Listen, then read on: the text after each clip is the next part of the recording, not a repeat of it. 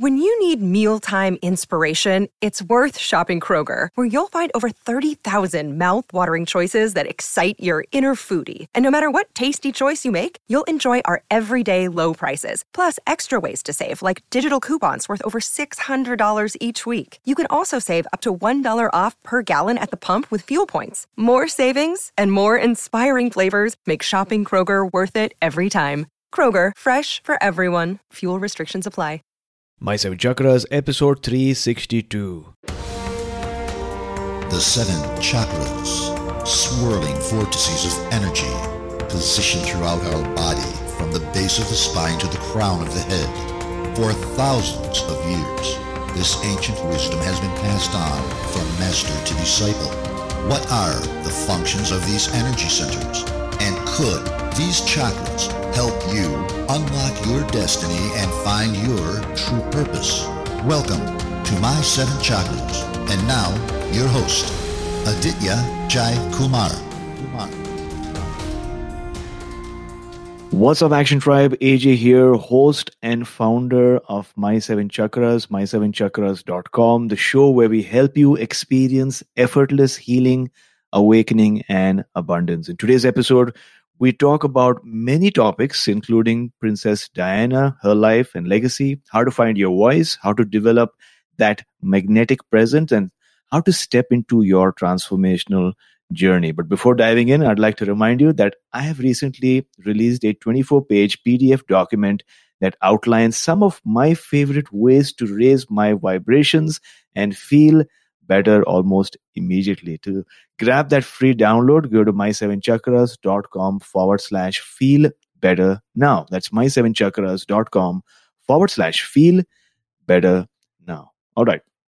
So let's bring on our guest for today, Stuart Pearce. Stuart, are you ready to inspire? Always, AJ, always. That's wonderful. Stuart Pearce is a revered global voice coach who has worked with change makers and celebrities for over 40 years. He was the head of voice at the Webber Douglas Academy, London from 1980 to 97, helped pioneer Shakespeare's Global Theatre as Master of Voice between 97 to 2010, and has coached luminaries such as Eddie Redmayne, Matthew Good, Hugh Bonville, Mark Rylance, Emilia Clarke, Margaret Thatcher, Mo Mowlam, Benazir Bhutto, Diana, Princess of Wales, Marianne Williamson, who has been a guest on our show, and the London 2012 Olympic bid, to name just a few. And his latest book, which we're going to speak about today, is Diana, the Voice of Change. So, as you can imagine, it's going to be a totally epic episode, which you can't afford to miss. So make sure that you stay till the very end. So once again, Stuart, welcome to our show. Thanks a lot for joining me. Oh, it's a pleasure. Thank you for inviting me. Great. So if you may, let's start from the very beginning. Let's talk about your childhood. How were things in your household as you were growing up? How were things in my household? Or how were things inside me? I guess if you could start with your household and then within yourself, or the other way around.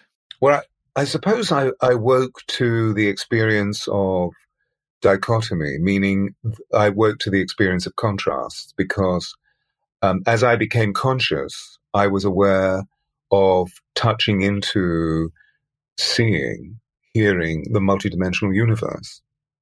And so I spoke about what I was experiencing, and with the glee, the innocence, and the wonder of the innocent young child, to soon discover that nobody else was seeing what I was seeing.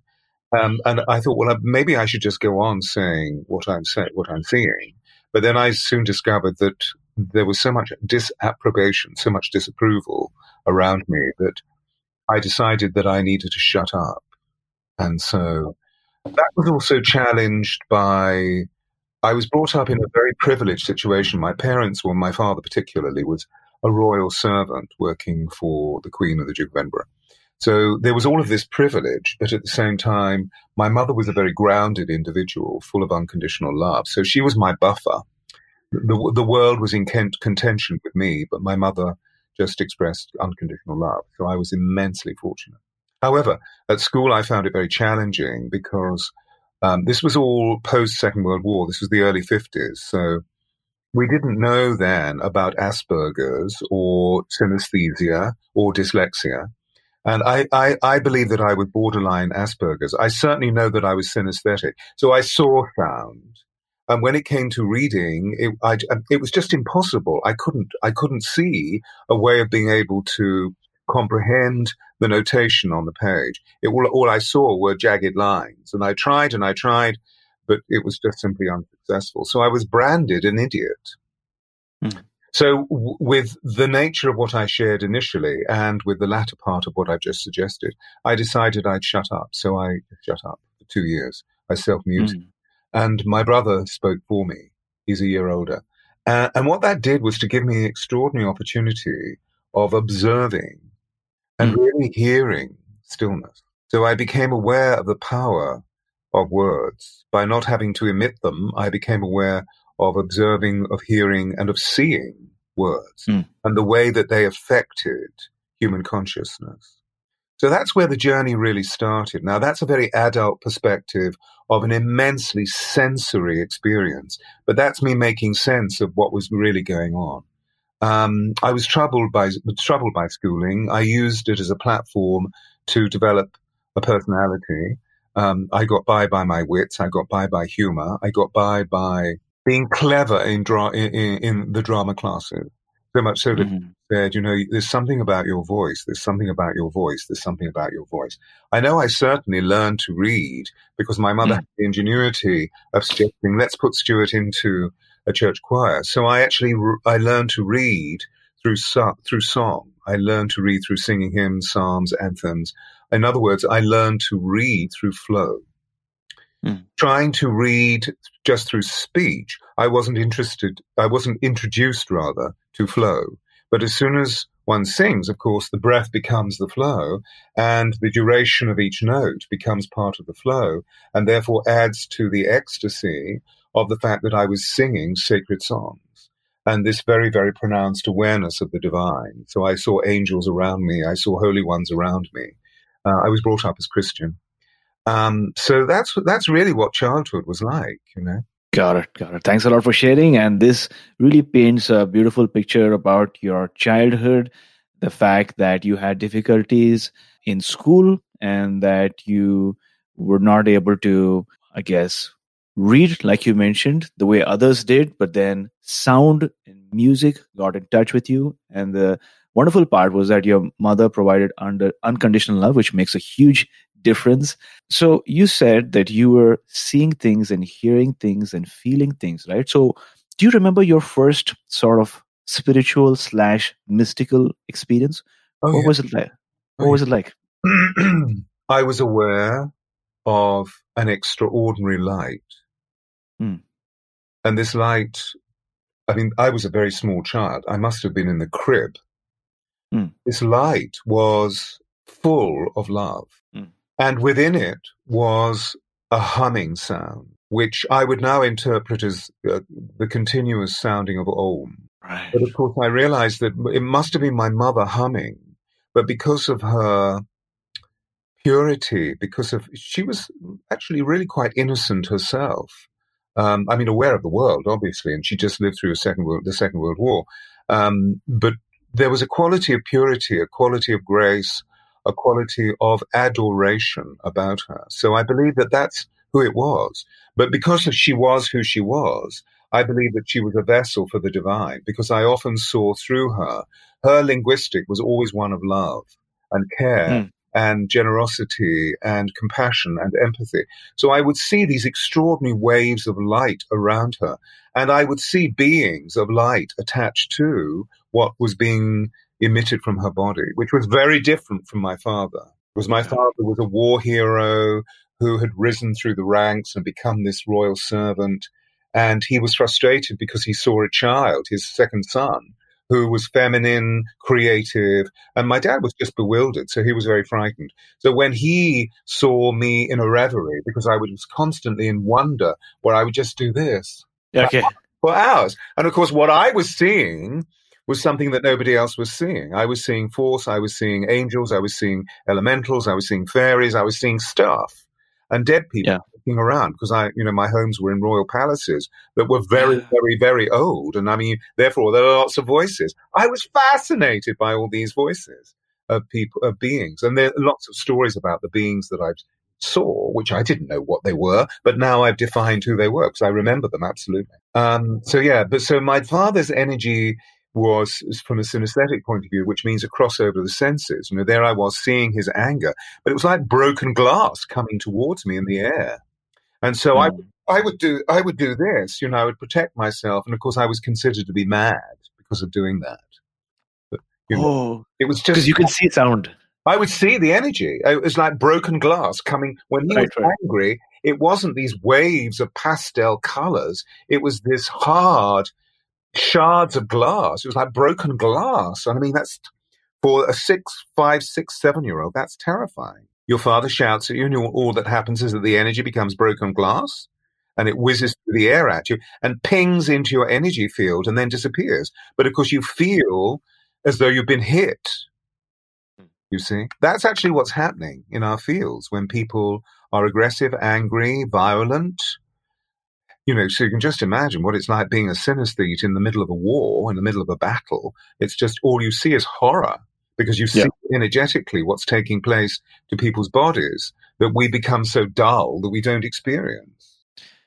In fact, what you said reminded me of the fact that sometimes babies and young children, you'll catch them staring at the wall, right? Or maybe staring into oblivion, or staring at the sky, or maybe staring at you, or staring through you, or staring around you. It just goes to show that they might be in touch, or they might be seeing things like you did, and like all of us do in childhood, but then we tend to forget them. So thanks a lot for pointing that it's not bad to daydream. In fact, it should be encouraged. My question is, you told us about your school. How did you get started in the field of voice? Like, how did that begin? Well, it was the only thing that I could do. I mean, people kept saying there's some. You can't do this. You're nothing at this, but there's something about your voice. And so, I was so full of fear and insecurity about the fact I couldn't do what they wanted me to do, that when there was a little moment of approval, well, I saw the light, so I went towards it. I didn't stay around with the disapprobation. I went towards the approval. And if somebody said there's something about your voice, but you don't even know what they're talking about, well, you go towards that light. At least I did. And what that did was I proved that there was something about my voice. I don't know what it was. I mean, people are still saying to me, there's something about your voice. I don't believe it's for me to know. I believe it's for them to receive, for you to receive. That there's, people say that I have a purring sound in my voice, that I have a healing. Somebody the other day said, man, when you speak, it's like the birds sing. You speak soul talk. So that's what people receive. Anyway, so how did I legitimize that? How did I make it conventional? Well, the simplest thing to do was to become part of a drama class at school, which I did. And people were saying, oh, my goodness, you're an actor. You're an actor. And I thought, oh, I'm an actor. Okay, so I'll go towards that. I don't know what else I am. So I went towards that, and I trained as an actor teacher, and then immediately went into mainstream theatre as an actor through the 70s. And of course, that was extraordinary because I was with people who were much more open-minded. Actors tend to be rogues and vagabonds, so we're very open to the possibility of multidimensionalness and multifacetedness, and there are less taboos and strictures. Of course, there can be a lot of ego, but I was very fortunate in the 70s. I was in the Royal Shakespeare Company alongside people like Judi Dench, the young Judi Dench, the young Patrick Stewart, the young Ian McKellen. And these are very extraordinary people. They're humble, they're gracious, they're true people who, may have egos, but they don't brandish them in front of anybody else when they're feeling insecure. So I was very fortunate, that I had a great beginning. And that all went through to the end of the 70s. And I was in New York, working in New York and doing quite well, and then got a major casting, which was a movie to be made in Los Angeles. And hey, guess what? I got the casting. And so I was moving from New York, where I'd been for 2 years working, to go to Los Angeles because the contract was quite an extended one. And in the middle of packing up the apartment in New York, in Manhattan, the telephone rang and I moved into a surreal experience, a psychic experience where everything moved into slow motion. And it was my brother who's saying, "What are you doing?" And I said, "Well, you know what I'm doing. I'm moving to Los Angeles." And he said, "Are you sitting down? You need to know that Mum has cancer. She has 3 months to live. What are you going to do?" And so in a split second, I decided to let the movie go and to go back to the United Kingdom and nurse my mother, which I did for a year. And then she passed. And that was a mystical experience when she went. But of course, after a year's worth of nursing her, it was a question of I'd lost my agent, lost my manager. I hadn't been working for a year. I'd just been nursing her. I felt this was very important. Our father had died 3 years prior. They died quite young. She was only 59 when she died. And it was just, she was such an extraordinary, sacred being to me. We had a huge soul connection. So I felt it was very, very important. But of course, when she passed, it was very unusual because I didn't know what my life was going to be about. And in the middle of all of that experience, I had a mystical experience where she came to me and said, "All will be well. All will be well." Okay, all will be well, which is lovely, but when will it be well? And then 2 days later, the telephone rang, and that's when the whole of my life changed because, again, everything moved into slow motion. And here was the voice director of the Royal Shakespeare Company with whom I'd worked saying, "What are you doing? I haven't seen you for a long time." And I said, "Well, I'm not doing anything. I'm being this." At which point she uttered an expletive and said, "Well, what are you going to do?" And I said, "I don't know." And then in the next breath, she said, "Come and work for me." And there's this woman I want you to go and work with who's just taken over the Conservative Party. I don't want to work with her. I'm a diehard socialist. You go and work with her. And so later I was walking into Downing Street and Margaret Thatcher became my client. That's where it started. So you see, AJ, what I'm really talking about is that the wheel of destiny has turned very considerably in my favor to lead me to a path of devotion, to lead me to a path of authentic truth, and to lead me to a path of helping others empower self, while I use the instrumentation of my own being through as much love, through as much truth, through as much craft skills as I can to allow that person to experience the power of their soul radiating through the whole of their beings. Effectively, that's what I do. Well, thanks a lot for explaining that to us. And I loved the story that you shared, how one event led to the other, and then you just trusted in your destiny, in your purpose, and you did what is right first. That is, you gave your time, your attention, and your love to your mother, and then the call came your way. So I love that story that you shared. So from Margaret Thatcher, let's move on to Princess Diana. What inspired you to write this latest book of yours about Princess Diana? We sort of talked about it 23 years ago before she died, in the sense of that we were both so excited about working together. We had a completely confidential relationship. I felt this was very important. So when Diana asked me to work with her, I said, yes, I will, but under one condition, that this is totally confidential. And it was held to be confidential. It was almost secret. And the reason why I did this was because I wanted to help Diana honor the incandescence of her soul.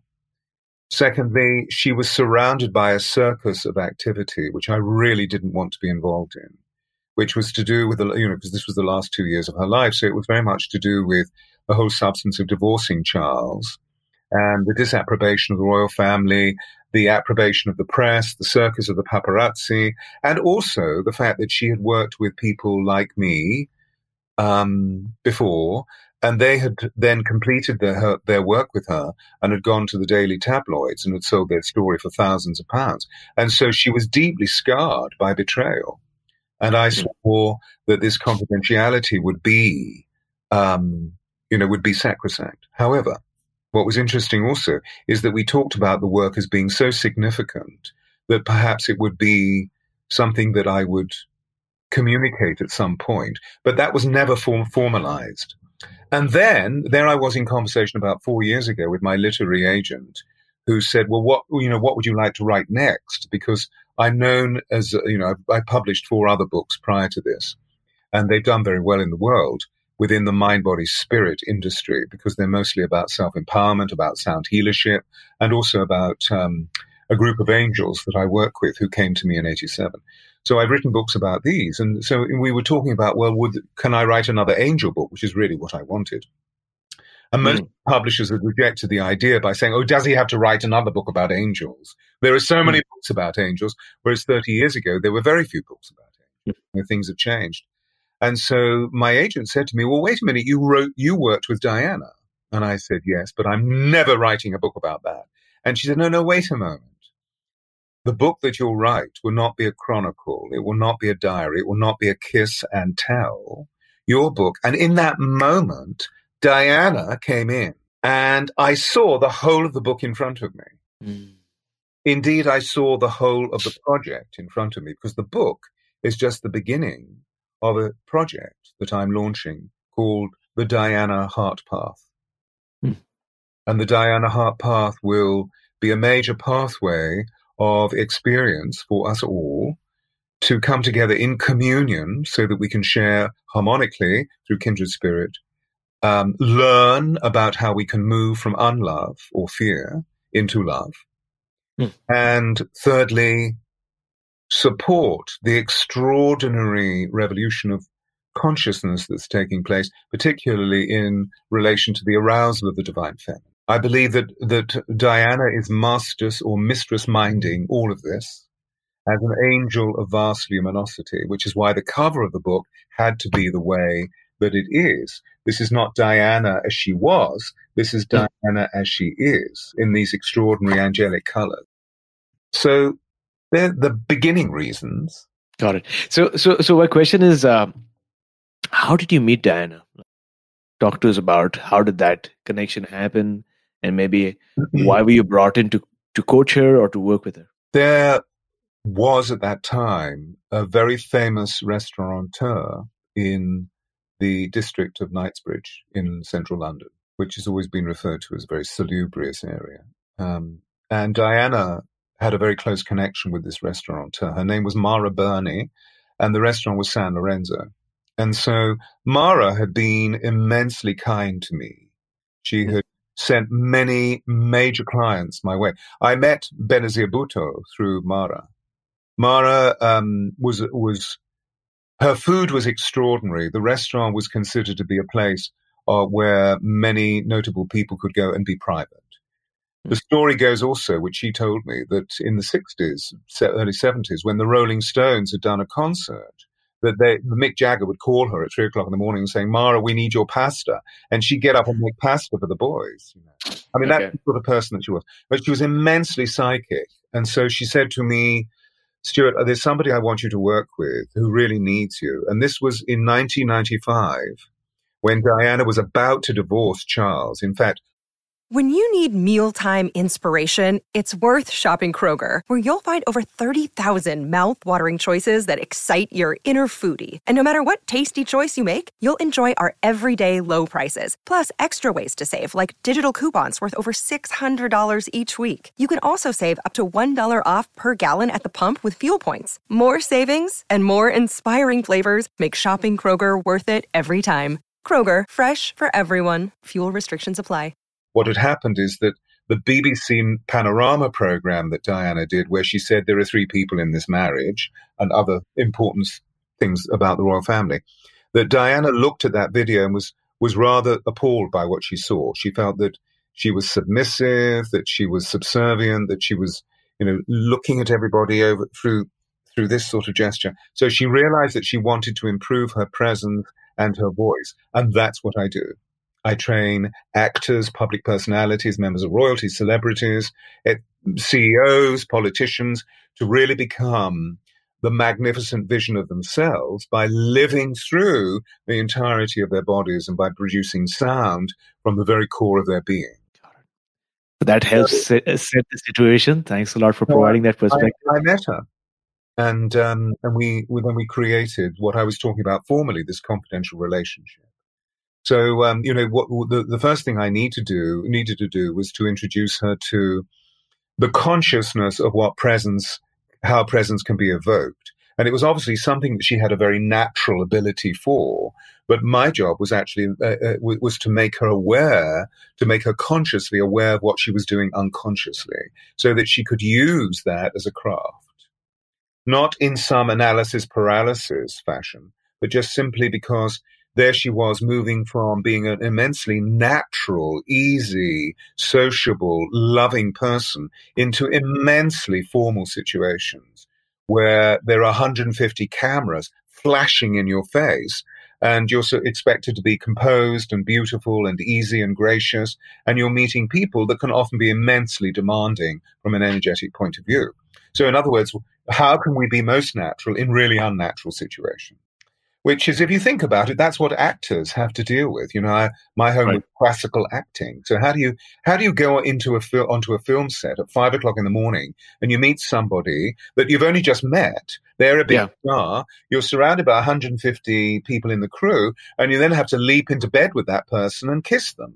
You know, so they have techniques of being able to be completely natural in very unnatural situations. And so what I've done over the years is to take the notion, the imagination, the invention of what these craft skills are all about, which is quite simply just living the greatest vision of yourself, but through a particular filter. And there were many, and of course they have all been included within the book, Diana, The Voice of Change. What's interesting is that the title of the book evokes the substance of the fact that Diana, in all of her beauty and all of her simplicity, detonated this vast charge in the world. So she was obviously destined as an anointed one to bring in something very extraordinary, as we saw in her life, but also very specifically at her death. Thanks a lot.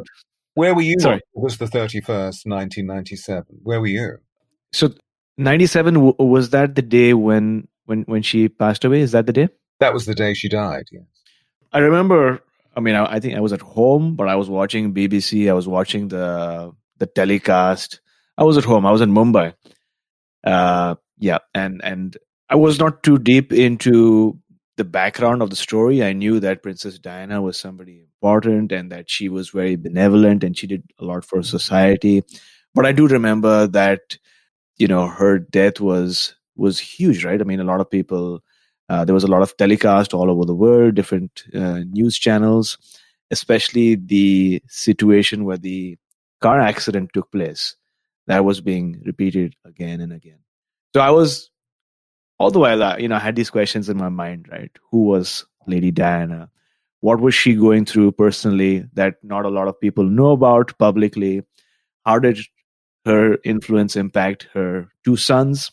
Things like that. So in a way, our conversation was predestined because I had these questions in my mind and I really wanted to ask you. And one thing in particular you've written in your book is that caught my attention is you said that at the deciding moment of her divorce from Charles, Diana began to comprehend and experience the appreciation, the gratitude and awe of those she met everywhere. So talk to us about this phenomena, because you say that at the moment of her divorce, she began to experience and comprehend the appreciation, the gratitude and the awe of those that she met everywhere. So what about the divorce sort of led to these changes? So prior to that time, Diana was consumed with trying to learn a 3D language. Okay. Being a sensitive, being an empath, she was sensorily overloaded most of the time and therefore had a really uneasy conversation with life in 3D. But in that moment, her soul body awakened. Now, she was aware of spirit, she was aware of soul, but in that moment, her soul body awakened so considerably that she transcended the 3D problems of materialism and became aware of a sensation of destiny awakening her. There had obviously been infiltrations of this prior through her consciousness, through her intuition, through her, through her presentiment, through her psyche, through her sensitivity, where she would reveal, I don't believe I'm ever going to be the Queen of England, but I would like to be the Queen of everybody's hearts, etc., etc.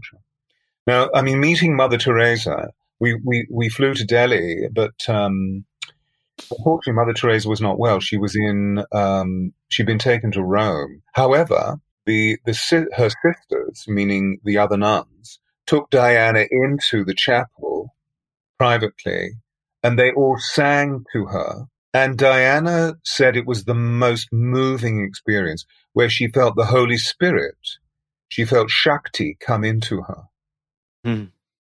And that was a defining moment. That was a deciding moment. I believe that she became a vessel for Shakti, you see. So that, for example, going back to what you were sharing about your awareness, because you were a child, you were a boy when she passed.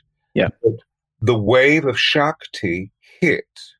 It's recorded 5.9 billion people. That was more than 2/3 of the population of the planet during the 7 days of doom. In other words, our heart chakras, the anahata, was hit by the force of that wave, which, of course, as we know, is a totally felt, understood, comprehended energy within the great faiths of Hinduism and Buddhism, arising from the Divine Mother.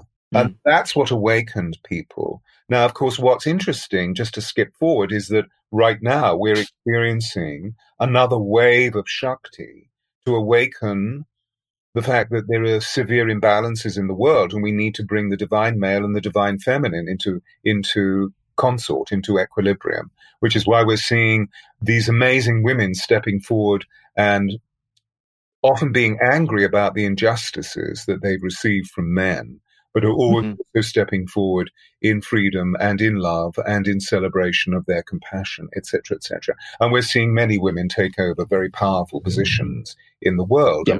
You know, Marianne is a case in point, isn't it? Because there she was running for Democratic nomination to become president. She stepped away from that, as we know, but what she's achieved was remarkable, because she's awakened millions of people to the possibility of how we can awaken to the substance of love in the field of politics, and much more than that.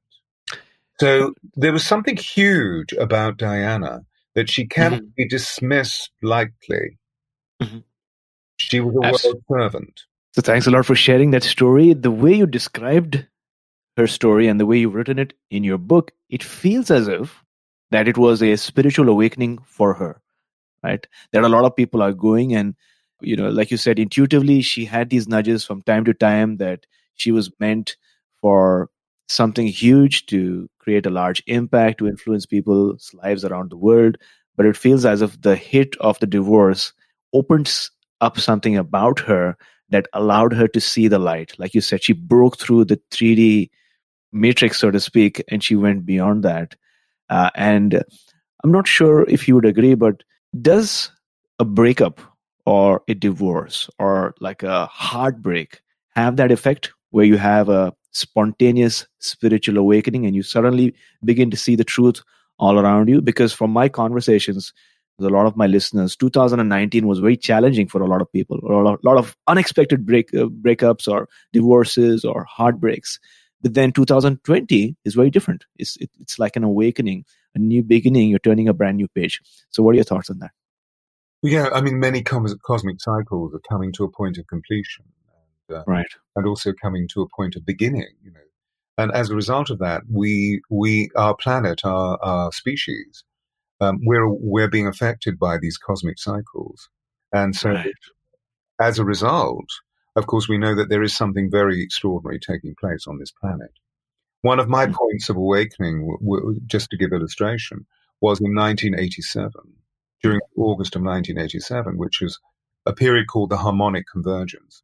And within the Mayan civilization, who are considered to be the remnants of Atlantis, which is they live within Mesoamerica in association with the Aztec and also with the Kogi Indians. They said that on that point of astrological window opening in August, just as we have astrological windows opening now, the supermoon that we just experienced just 7 days ago was just monumental in terms of the release of energy to support a transcendent level of our consciousness to awaken, so that we don't have to wake up through desperation. We wake up to inspiration. So, but just to give illustration, back to August 1987, an astrological grand trine opened in the heavens, and the Mayans said that 144,000 rainbow light warriors would be awakened. Wow. I believe that I believe that they chose me as one. This was not conscious, but I had a miraculous divine transmission that weekend in Glastonbury when I saw these angels. And I've been working with the angels ever since. I believe that 144,000 people were awakened, and these effectively are the mature light workers that we've seen, work for the last 27 years. Well, it's actually more than that now, isn't it? It's 30 odd years, awakening people, and also awakening, because we awaken, we holistically, through co-creation, awaken what's happening in the Gaia. Whatever's awakening in the Gaia, we awaken to if we are sensitive to. And so the interesting thing is that when we go through these periods of trauma, that we suddenly reevaluate, we take a moral inventory, and we realize that we move through regret and denial and guilt, and we work on why have I created this, if we're sensible. If soul awakens, because often we see that we choose desperation to awaken our souls rather than inspiration. That's true. That's true. I love what you said there. That breakup or that divorce or that heartbreak or that trauma is an opportunity for us to realize and recognize that whatever's happening around us is nothing but our imagination pushed outwards. And if it is our imagination pushed outwards, then you can change your impressions that you're giving to your subconscious mind and thereby change your reality. So thanks a lot for sharing that with us. So what was Diana like as a person? Why was she admired by people all over? As I've shared through my experience, I was a young kid back there, so I wasn't able to comprehend all the information and what was happening around the world. But what was she like as a person? Yes, I mean, for our listeners' sake, I think really what you were describing is that your soul was asleep. That, that your soul woke at another point in the chronology of this incarnation. And that wasn't the time when you were awake. Whereas, for many people, and that obviously there's nothing wrong with that. That's your journey. That's your destiny. That's your incarnational trajectory. Whereas a lot of people were blasted open by that Shakti. So what was Diana like? Diana was the sweetest, most loving, most caring, most funny person that I've ever had the grace to meet, that I've ever been honored to meet. Frail in human terms, but vastly robust in spiritual terms, in divine terms. Because you see, her love was so unconditional. Her love was the thing that poured through her. Her love led her to ordinariness. Her love led her to joy. Her love led her to freedom. Her love led her to... It also initially led her towards incarceration, as we saw. She was the prisoner of Windsor to a certain extent. And of course, we have to put it into the context, the consciousness of our peoples, that what we're moving through at this time is a giant step away from patriarchal oppression. But Diana was brought up experiencing patriarchal restraint.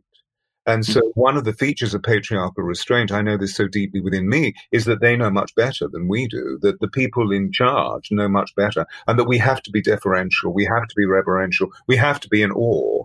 And then we suddenly realize now that even though these people were fulfilling powerful positions and rights of office and looked very impressive, that then afterwards they were going backstage and, to be crude, buggering the boys. And so we're beginning to realize, wait a minute, this needs to change. In other words, the agency of transparency is now emerging for us to see the totality of what the human being is concerned. So she was captured by patriarchal restraint, which led towards great pain and bulimia and 3 suicide attempts and years and years and years of feeling deficient, feeling disempowered, feeling too shy, feeling frightened. And one of the things that I needed to do was to not convince her, but to allow her to see that her intuition, her empathic wisdom, her soul-fed fiber was just as powerful as any academic, if not possibly more powerful. Because what it allows is an incandescent awareness of being totally within the body rather than just being locked in the head. You know, I mean, one of the things that you were talking about earlier is that, you know, the patriarchy is that you need to do.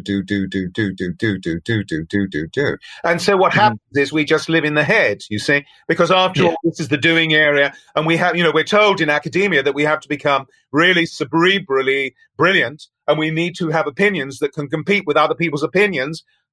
But it has nothing to do with the heart is the seed. And so now what's happening, I believe, is that when this happens when we go through trauma, that we stop doing because we come to a realization that whatever we're doing is not working. And so we enter into a state of being. And when we enter in a state of being, that's when we start hearing the voice of God. That's when we go inside and we need to de-stress. So we find stillness. Often we're exhausted after the drama of the trauma. And so, as we all know, after a storm comes this huge calm. So we feel stillness. And then we begin to realize that there's something altogether quite extraordinary happening in the stillness that was never happening in the action. Although the action can be really fun. You know, all we have to do is to see some of the great creatives on our planet and what they're creating to see that it can be fun. And, you know, the two need to go hand in hand, I believe. The being is the feminine and the doing is the masculine. But, you know, I speak of a Western man who was never able to do what they wanted me to do. And I was always being punished for not being able to do what they wanted me to do. And what I did was to force myself like a round peg into a square hole. And as soon as I woke up to this, I became a revolutionary, even though I've been a conventional educator for much of my life, as you were saying through my bio. But what I do is I set people's inspiration on fire. I don't fill pails. I don't fill buckets of water. You know, considering a human being as being a bucket, I don't fill them. I'm actually annotating a phrase from James Joyce, who said, you know, I am not prepared to fill buckets of water. I think he said pails full of water. I'm going to light fires in people's consciousness. Beautiful. Now, you spoke about the idea, and I love the imagery, but you said there's a storm, and then there's a calm after the storm. And in the calm, you experience that stillness, and then after that, there is a sound, but then the sound is a different sound, right? So talk to us about the signature note, or that sound that you speak about. What is the signature note, or the signature sound that a person can develop, as did Princess Diana? So we each have a unique sound, which is the song of our soul. And in terms of finding the extent of our vocal range, we each have a note or a sound. A note is a frequency, which makes a resonance, which is the energy of our voices. But we each have a center to our range. And when we sound this, we literally sing the song of our soul. When we sound this, we come from the very center of our beings. When we sound this, we develop a magnetic voice. When we sound this, we are charged with the voice of change, which is the voice of love. It's not the voice of clever ideas, you see. It's not about that, which is, I mean, I make this sound. I know it sounds a little bit weird me doing this, but this is the currency of the Western world, which is born of doing, and also of the fact that we live in machine-fed environments that create a lot of noise. So there's noise on the outside of us, and there's noise in our heads or in our hearts, because after all, we're deeply troubled by the fact that we're not able to do what they say we should be doing. And so we become rather frightened, and then we engage in guilt, denial, shame, and all the other stuff. So what we do is we just sit up here and we compete with other people who aren't really listening to what we're saying. They're waiting to interrupt us. There it goes. It goes on and on and on and on. Isn't it a relief when I suddenly do this? It sure is.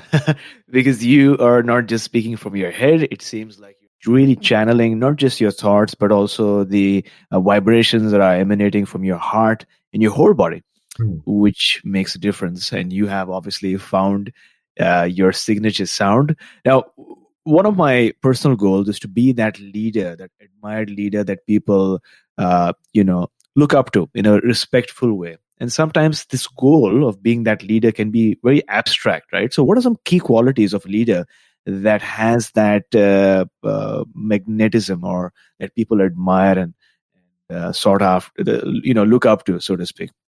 Well, this is very interesting. As a question, I feel it's very interesting because we are at a time where we're recognizing that a new form of leadership, a new paradigm leadership needs to be born.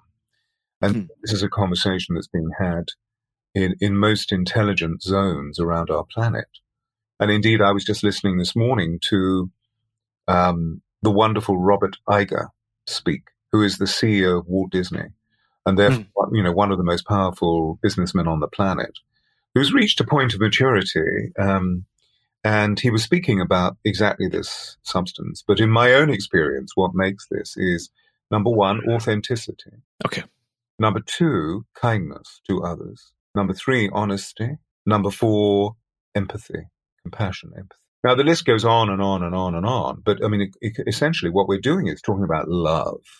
Authenticity is born through, I love myself. I love myself to an extent, not in some overly negative, vain way, but I love myself as a child of God. I love myself as a vessel of the divine. I love myself because I know that I'm here very simply to optimize my creativity full of love and joy. And effectively, it doesn't really matter what I do to achieve that, as long as I'm optimizing my creativity full of love and joy. Now, there is the first big problem, because most people don't know what their purpose is. And as I've just said, our purpose is very simple. Our purpose is to optimize our creativity full of love and joy. But of course, we've been brainwashed into believing that our purpose is to fulfill some vision that some academic or some headmaster or some dear father has given us in a moment of torrential outpouring, may I say rage, because they're frustrated with the fact that we're not achieving something. Because we're just, as adolescents, bewildered by being sensorily overloaded by all the information. In other words, all we're wanting to do is just be. But you're not supposed to be, you're supposed to do. So there's a huge challenge there. Now, I mean, listening to someone like Robert Iger, he has weight. This man, he has a lot of weight. He has a lot of gravity. And you know, what's interesting is that when we talk about sovereignty, when we talk about a leader of industry, when we talk about a great human being, they all have weight. They all have groundedness. They all have gravitas. So where does this gravitas come from? Are these the qualities that you just mentioned? Accumulation of these qualities? Get grounded. Love for yourself. Get grounded. Get into your body.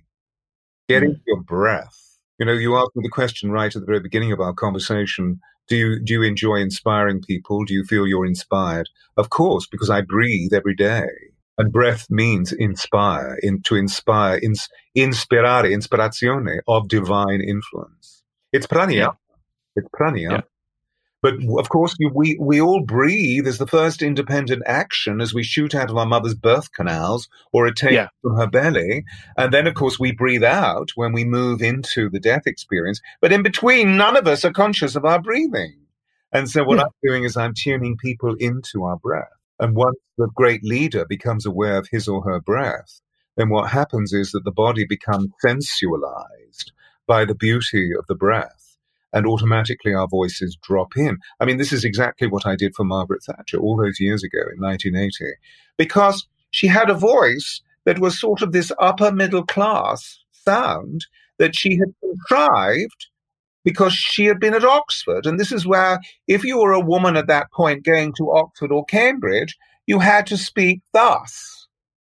But of course, it had no weight whatsoever, even though she showed this remarkable intellect. So what I did was to give her this feeling of opening up the breath so that she could feel the groundedness. And I would go into the House of Commons very late at night in the House of the Parliament. And, when session was over, and we would play. I mean, fortunately, Margaret only slept 4 hours a night, so she was wide awake. She was an extraordinary human being on that level. And she would literally bowl the sound across the room towards me. It's a big chamber. Mm. It's 60, 70 feet or something in length. And so this is something that, when you think about it, that all great people have. It's when the great actor has this quality of vocal presence, as we say, which is, it's not, it's not, to be or not to be. That is the question. It's not up here. It's to be or not. That is whether it is noble in the mind to suffer the slings and arrows of outrageous force. It means that we're communicating our truth. Mm. Thanks a lot for sharing what you shared. It reminded me of the movie The King's Speech, right? Where what you say, how you say it, your voice, your magnetism, how you communicate what is in your mind, it makes such a huge difference in how, especially the common crowd or the people perceive you, right? And that's where a coach really helps. So thanks a lot for sharing that wonderful story. So what sort of influence did Diana have on her two sons, William and Prince Harry? Well, I can't really answer that question, can I? I mean, because we all know what influence she had. I mean, it's pretty obvious that they are two remarkable men who experienced an unbelievably traumatic occasion when she passed.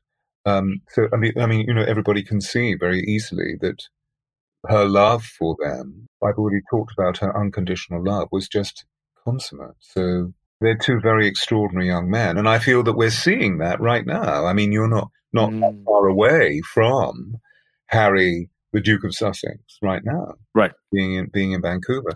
That obviously, that situation has been blown out of proportion because the British press are saying one thing, which is all falsehood. And what's happening that's just creating the substance of great argument through social media and through selling lots of newspapers or whatever. But actually, that's not what's gone on at all, because you can just imagine Harry going to his grandmother 2.5, 3 years ago and saying, "Grandmama, I've fallen in love." Wow, how amazing. Who have you fallen in love with? You can just imagine the Queen saying that, because she's an extraordinary woman. And Harry's saying, well, she's an American. Well, that's okay, because we do have another American in the family in the form of her godson, Peter Phillips, is married to an American whom he's just about to divorce. But however, then, she's an actress. Oh, dear. She's an actress. Oh, dear. She's a divorcee. Oh. And she's black. Wow. So, the wonder is, I'm sure the Queen said something like, "Are you sure you're in love? This is quite something." I am in love. And I would imagine the Queen said, "Well, look, why don't we give it a year? And, if you really are still in love and you want to marry Meghan in a year's time or whatever, then let's talk again." And then I'm sure that time passed and they reconvened and they had another conversation. And Harry said, "I'm more in love than I ever was. I want to marry this woman." Okay, so what are your roles going to be? And so they just what their roles are going to be. But Queen, being who she is, this wise pragmatist, I'm sure said, what happens if it goes wrong? What happens if this doesn't work? She's also very prescient. So there's an intuition. She's a fellow Taurian. You see, I'm Taurus and she's Taurus. Right. We're very grounded people. Anyway, so I'm sure it was discussed. So this whole idea about the drama of what's just gone on. Okay, so decisions have been released publicly, but all of this was decided a very long time ago. And isn't it interesting? Because actually Harry is doing something that his mother was almost on the bridge of doing as well. Yeah. So you see, it's all been talked about before. It's not some sudden, and the Queen did not have a summit conference, and there wasn't a lot of drama going on. This is something that they've been talking about privately for a very long period of time to try and make the best choice about how service can be given. Wonderful. Action Tribe, are you finding it hard to de-stress and unwind in the midst of this crazy pandemic? Come join us for a soothing, relaxing breathwork session online on Zoom. Now, I do these sessions for our paid members twice a week, and I've received so many powerful testimonials from people who've received a lot of support, comfort, and healing from these sessions. And to show you just how powerful these yogic breathwork practices are, every month I do a breathwork intro workshop for people who'd like to give this a shot.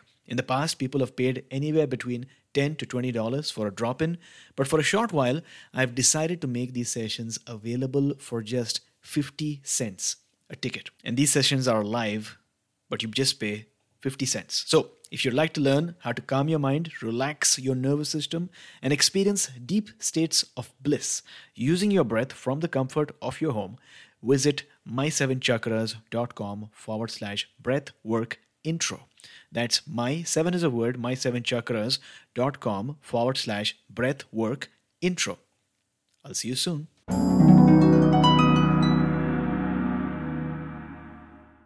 Thanks a lot for sharing. And I'm sure that our listeners who are listening in their cars or maybe in transit are really enjoying this conversation as well.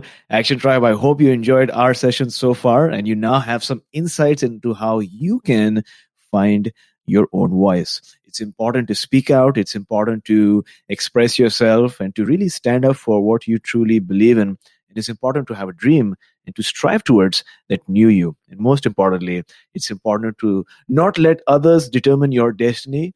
That's probably why Steve Jobs once said, don't let the noise of others' opinions drown out your own voice. Have the courage to follow your heart and intuition. They somehow already know what you truly want to become. And with that being said, it is now time for our last round. Yeah. You can find out information about the unique properties that allowed Diana to become what she was and to ignite the radiance that we all experience by reading Diana, the Voice of Change. Yes. By Stuart Pearce. We'll add the link in the show notes as well. And with that, it's now time for the last round of our show, which is the wisdom round, which contains 4 questions so that our listeners can take note and take action.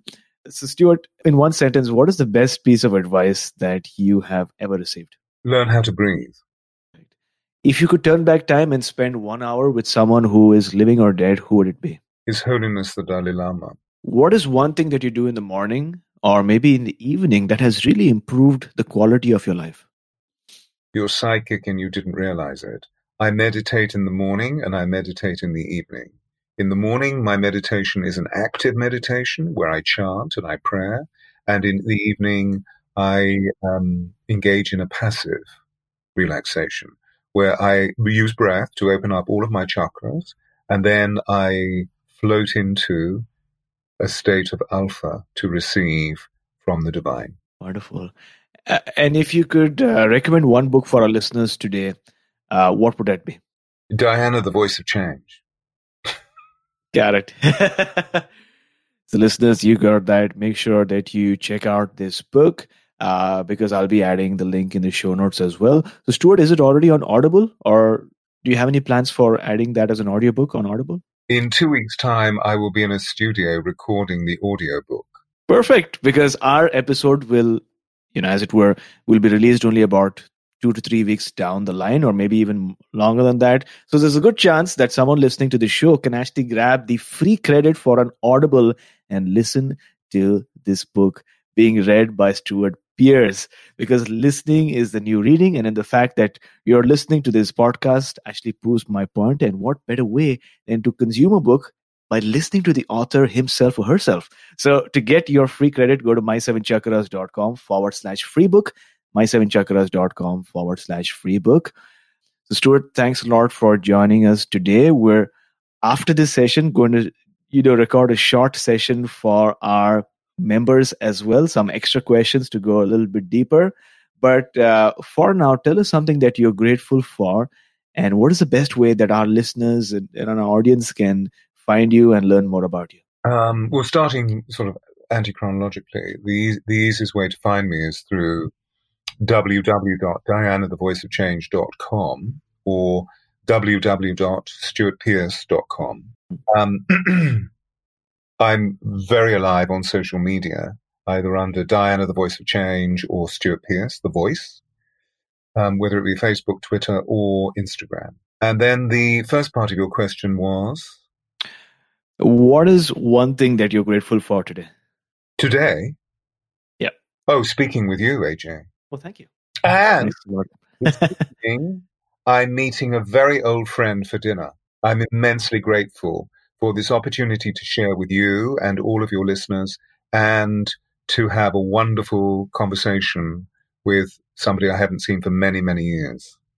I'm immensely grateful. Such a magical moment. Thanks a lot for sharing. Action Tribe, if you're on Instagram, then take a screenshot of this episode and tag us so that I and Stuart can share your story with our community. My handle is at my7chakras, at my7chakras. So make sure you do so. We're now going to record an extended session, especially for our Action Tribe Energy Circle members. To learn more, go to my7chakras.com/join. That's my7chakras.com/join. So consider joining us to upgrade to the entire session. And if not, I hope you have a spectacular day ahead. Thank you for listening to My 7 Chakras at my7chakras.com. That is my-SEVEN chakras.com.